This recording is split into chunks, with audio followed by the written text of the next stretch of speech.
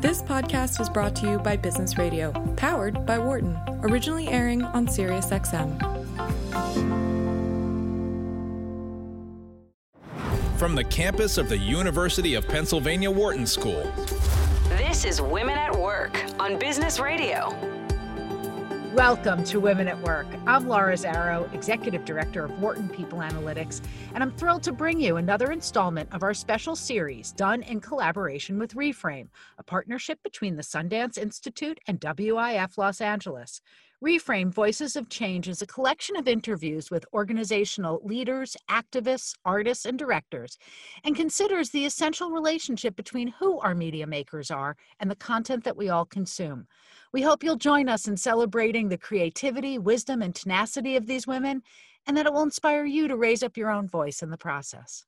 In this interview, I speak with the Executive Director of WIF Los Angeles, Kirsten Schaefer. The film industry is indeed an industry, and yet we don't often hear, at least for those of us who are outside of it, about the degree to which the gig economy is part of this. And as I hear about the instances of sexual harassment, the places where people are made vulnerable, the challenges that women directors have or women producers in finding work, it seems like that fluid nature of finding work also creates a lot of vulnerability and a lot of opportunity for bad behavior.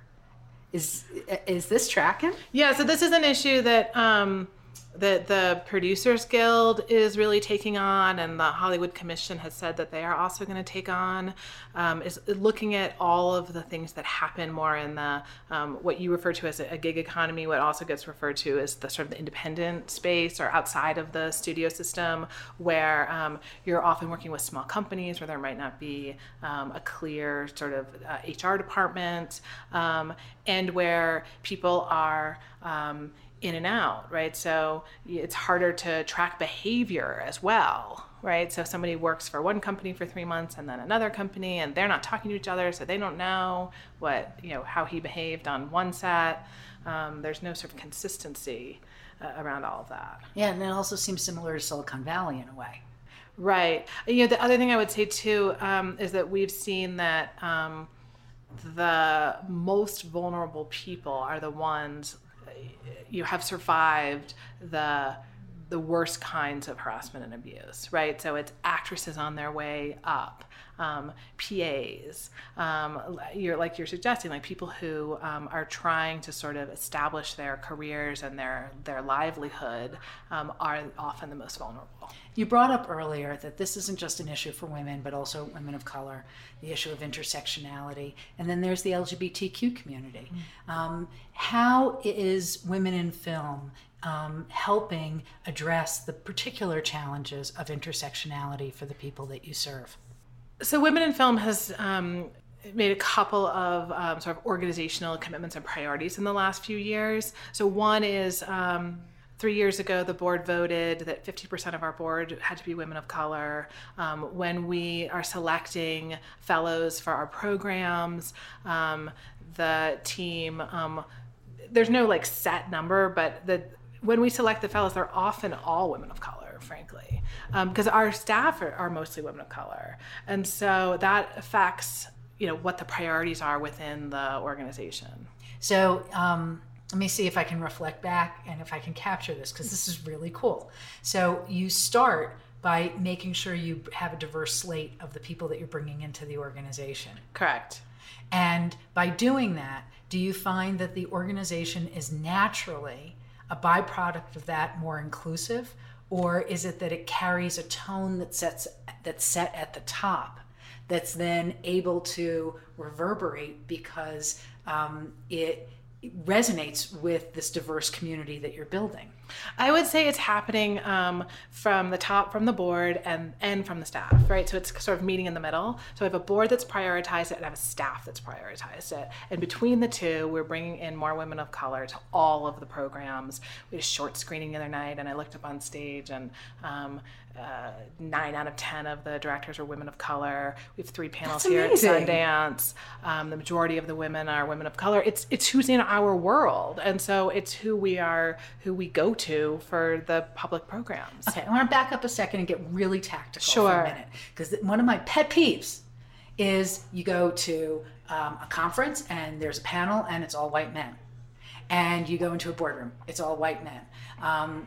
And when you talk to either the people assembling the conference or the people compiling the board, they're like, well, those were the best. That's who's out there. We know that that's not true. The challenge seems to be in how, from the moment that they say we want to bring people in, what kind of commitment and effort they're making to find talent that isn't obvious to them. How are you guys finding this diverse slate of talent? You know, when I started my career, the woman who was my mentor, who happens to be a Sundance senior programmer, really pushed me on this. And she was like, you just have to look harder. You have to keep looking. Look in different communities. Pull on your network. Pull on my network. You'll find the films. And that's how I learned to program Outfest at, 25 years old, was to just keep digging. And I found incredible talent. So there is no shortage of talent. There is no shortage of talent. It just seems like there's a real shortage of commitment to finding it and to bringing it out of a woodwork and recognizing that we're in a system that doesn't naturally propel it.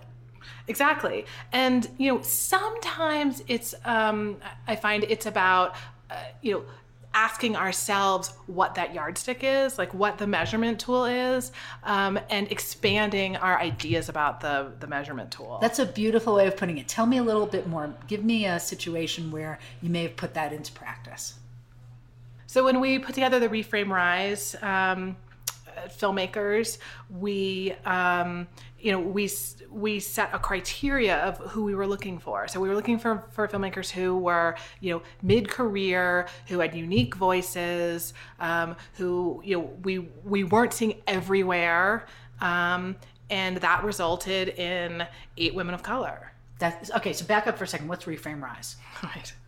Reframe Rise is a program that it's a subset of a larger program we run called Reframe. And Reframe is a collaboration between Women in Film, Sundance Institute, and 75 ambassadors who are working to really get into the studios and networks, into sort of the heart of the entertainment industry, and bring the industry tools to use to that will result in gender parity. Okay, so backing up, the way that you approached Reframe Rise and identifying who you would work with, one of the criteria that you included on your yardstick was that they are mid-career but underrepresented. Correct. So right there, if they didn't fit both of those categories, you weren't considering them. Right. And so by making it a core requirement, you found plenty of talent. We found plenty of talent. And when you're bringing underrepresented talent in. Now, granted, within Women in Film, it's clear that as an organization, you are diverse, you are inclusive. Part of what I gather you're trying to do is to help propel these filmmakers using the amplification that you can provide and the support that you can provide so that they go into an industry where that doesn't necessarily exist to the same degree. How do you equip them for the parts of what they're going to do after your hands are off? Well, first of all, our hands are never off. So when people come through the Women in Film programs, whether it's a mentoring program or Insight, which is our program that supports women of color, or one of our labs or workshops, we will stick with them for as long as they need us. So we're a constant reference. So we're hoping that what happens when they come through our programs is they get an agent, a manager, a publicist, and they're on their way. But then when they make the film or the TV show, then they come back to Women in Film to help get that film out in the world. They come back to us to get a Reframe stamp, which is another program of Reframe. And so that they can also, and what does that Reframe stamp represent? So the Reframe stamp for gender balanced production. It means that there are women working in front of and behind the camera, and also ideally women of color in a lot of those key roles. You are so... It's wonderful to hear the way that you see the big picture and understand its nuances. I want to learn a little bit about how you learned to be this kind of leader. What did you learn while you were at Outfest, and how did you round out your own education so that you could come and be so inclusive and so strategic in such an intertwined way? I mean, if I were to go all the way back, like, it starts with my early education. Like, we had, I went to public school right outside of Washington, D.C. in a diverse community. And we had Sensitivity Awareness Day at school, where you talked about difference and what that looked like and how you respect each other. I mean, this is the 80s. I feel like that's been my path ever since. So it's part of how your worldview is shaped. Yes, from early on, but and I have constantly worked on it. I went to a university where you took classes in understanding white privilege, in the 90s. And I've continued to sort of work on the language, the issues as culture changes, both trying to lead that culture and also understand the ways that it's changing. Kirsten, I have to tell you, of all of the leaders that I've talked to, nobody's put it that way. And I think what you just said is really important, that it says to me that you see this as an ongoing process of personal development. It's a lifetime process. I think understanding bias, understanding unconscious bias, understanding the different sort of privileges that each of us occupy, whether that's about race or class or gender or ability, and knowing how we function in the world because of that, that is a lifelong learning process. Inherent in that is a humility, an openness to learning, and a compassion that drives it. How do you translate that to the communities that you lead? By example. I think you just live it, right? It's interesting. We're doing this whole rebrand process at Women in Film, and one of the things that they did a lot of interviews with our stakeholders, and one of the things that they sourced for us is that we are doing the work more than we're talking about the work we're doing. And so the recommendation to us was that we need to be calling it out more. And I was like, oh my God, that's so me. Like I'm like, you do the work, you get it right, and then you acknowledge the successes that you have. This may be a coincidence or not, but it's also a very typically female thing, is that women are often conditioned to do the work and not toot our own horns. Right. Yet at the same time, how are we going to celebrate each other if we don't? Right. And, help establish this as the new norm. Right. I mean, the other thing that I try to do is really to lead with compassion, to be kind, to always be thinking and challenging myself and also challenging our staff. But it's an industry that can be brutal, right? The film industry can be brutal. And so coming at it from a place of kindness is, I think, sort of unique, unfortunately unique. Speaking of a brutal industry, and also that any leadership role requires strategic thinking, a range of skills. And it's amazing that you bring this humility, commitment to learning, and compassion to it. How did you learn the business aspects of being a leader? And the strategic thinking? That's a good question. It's the two together that's making what you're doing so, I think, powerful and effective. I was a programmer, which is essentially a curator, right? So I spent 15 years of my career selecting films for festivals. And particularly for Outfest, right? Yes, largely for Outfest.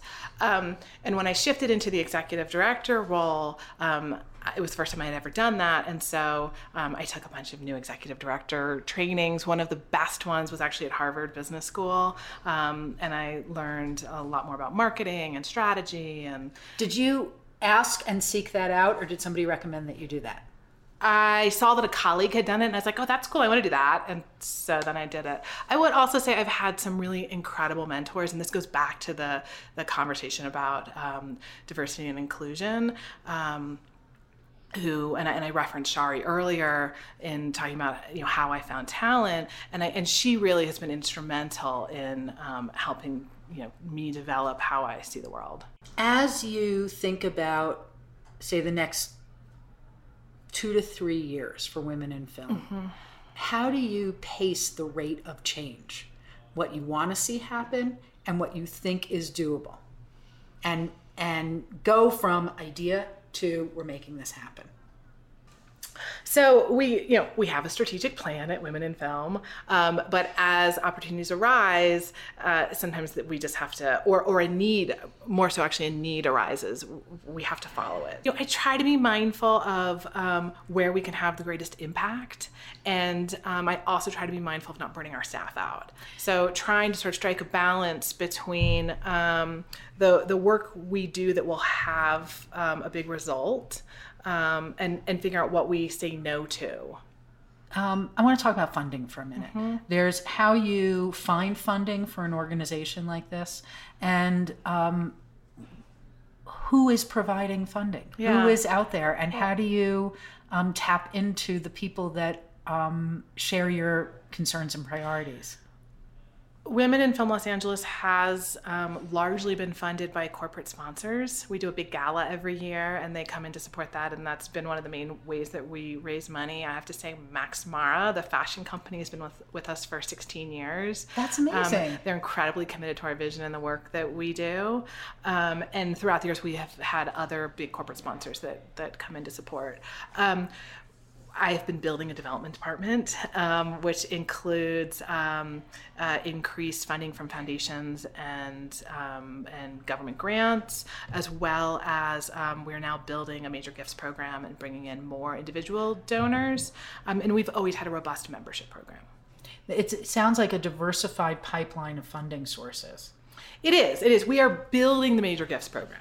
Okay. So it's in sort of early stages. Of course, because this is a mobilizing program, and the clear need that's out there is only going to grow. That's true. And your ambitions are only going to grow. And if there's anyone listening who wants to be a major donor. So actually, what I'd like to know is, for those who are listening who are inspired by what you're doing, mm-hmm.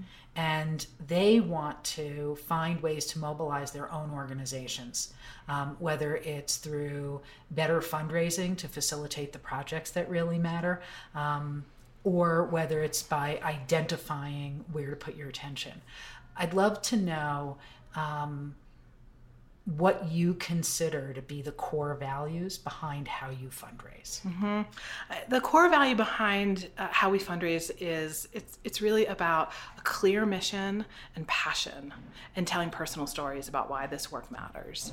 And so once you've done that, then people come to you and start asking how they can get involved, and what kind of money they can give. Okay, so if somebody was coming to you right now, mm-hmm. and they said, you know what, I'm independently wealthy, I made my fortune, I think this is the single most important thing that my money could go towards, mm-hmm. And I want to give you the transformative gift, the biggest gift you've ever gotten. What would you do with it? What would I do with it? Well, we did get a significant gift from CBS a couple years ago, and I think that I wisely spread it out over 3 years so that it was the basis of a sustaining gift. And so I would do that again. Okay. So I would use it to keep building. We have just launched a program called Entrepreneurial Pathways, which is really taking a hard look at how women-owned businesses are funded in the entertainment industry, and figuring out ways to disrupt that and bring in new streams of funding, because it really starts at the top. When you talk about disrupting, what are you disrupting?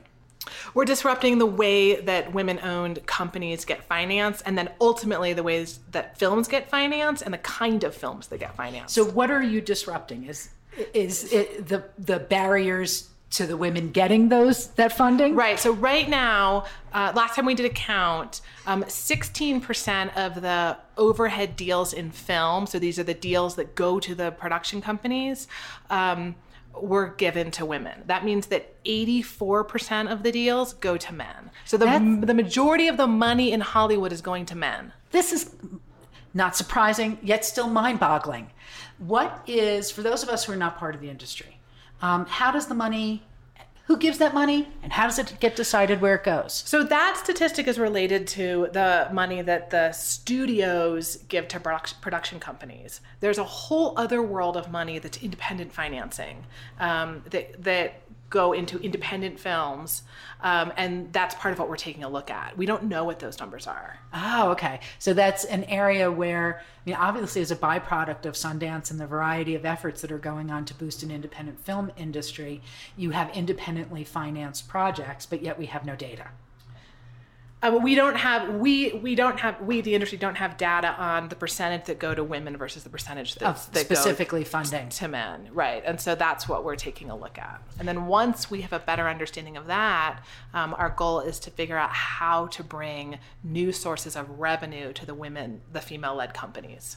So it's not unlike Silicon Valley, correct, where there's entrepreneurs and VCs. Correct. And the VCs are overwhelmingly male. Right. And there's a whole set of biases that they bring to the table right. that limits the number of women entrepreneurs. So the theory is there's a similar dynamic happening in independent film. There's a set of financiers, some of them are the same that exist in Silicon Valley or on Wall Street, and they are predominantly men, and they are predominantly funding male-owned companies, and the men who own those companies are predominantly making films directed by men. And I would guess that they're probably also telling men's stories. Yeah, although we're doing a little better on telling women's stories. The percentages of female leads, sort of has been going up slowly over the last couple of years. I think we're closer to maybe 34% in film, and I think like 42% in television. It's still wildly underrepresented. We're 51% of the population, right. So yeah, we have ways to go. Never mind what the nature of those stories are and the characters that we get to play. Right. That's a whole other conversation. So as you're, while you're gathering the data on what's happening in the independent film scene, how are you approaching disruption in the corporate financing and the studio financing? We're not yet. Okay. That's a boring answer. No, we're collecting data. So we've partnered with Pepperdine University, and we're doing a study. We expect to be releasing the study this summer, and then once the study comes out, we'll start working on solutions. So to answer an earlier question that you asked, one way that I manage the sort of strategy is pacing things. Right. And it sounds like in the pacing of things, you're also making a really important investment in gathering data. Correct. So Reframe, which I've mentioned a couple times, was founded on the data that we gathered, Women in Film, Sundance Institute, and the Annenberg Inclusion Initiative at USC. And once we had data about where it is that female directors fall out of the pipeline, we were able to put solutions together and launch Reframe. So Reframe is a research-based, solution-oriented program. Right, because we can't manage what we don't measure. Exactly. And so how big is your data? Are you finding partners to gather data, or are you building your own internal data gathering arm for the industry? We work with partners. So we have worked a lot with USC, and now we are also working with Pepperdine. So mostly academic institutions. How realistic do you think it is that we'll see substantial change to the industry in, say, the next 10 years? I am hopeful. I'm incredibly hopeful that we're going to see substantial change to the industry in the next 10 years. Occasionally, I'll have a conversation with a woman who's been in the industry a lot longer than I have, and she will say, well, we had, there was a moment in 1984 when there were 4 female studio heads, or, like tell an anecdotal story like that, and then I get a little bit afraid. But another real example is part of why I left Outfest and came to Women in Film was because I felt like I had done, I and the community, we had done so much work around LGBT representation and around LGBT issues overall, and I was seeing my female filmmaker friends, have a really hard time, and I was like, I can take the skills that I have built and learned here and bring it to this other kind of section of the industry and to help move those numbers. Fast forward a few years, Trump gets elected, and you start to see the, rights and safety for the LGBT community start to slip backwards, particularly in, in the non-coastal areas of the country. And so that has been a real lesson in, that 1 step forward, 2 steps backward. And so we have to keep pressure on this industry and this business to keep changing, to keep innovating, to keep including women, to keep including women of color, to keep including men of color. Right. Like, we've got to keep going. Well, circling back to something we were talking about in the beginning, much of it is a byproduct of subconscious biases. Mm-hmm. And unfortunately, those get inflamed or light gets shed on them and they go away with time, depending on what people are consuming. And I don't think it's coincidental that there was the work of Outfest for all these years and that the Supreme Court legalized gay marriage, right, with the American population overwhelmingly supporting it. I think it was a stunning example of where it's not just an industry that started to change. It was this industry produces the media that the rest of the world consumes. Exactly. And it changes our notions about who we are. So I'd like to believe that what you're doing with women in film doesn't just make an industry more balanced. It's going to have a bigger impact on everything this industry produces. It's why I do this work. I mean, I came to film as an activist, and realizing that it's the most powerful medium, and the way, we look up on these 18-foot screens and see human beings behaving a certain way, and we start behaving that way. And so the more that we can get diverse and inclusive images out into the world, the more that it's going to change in policies and politics. For more insight from Business Radio, please visit businessradio.wharton.upenn.edu.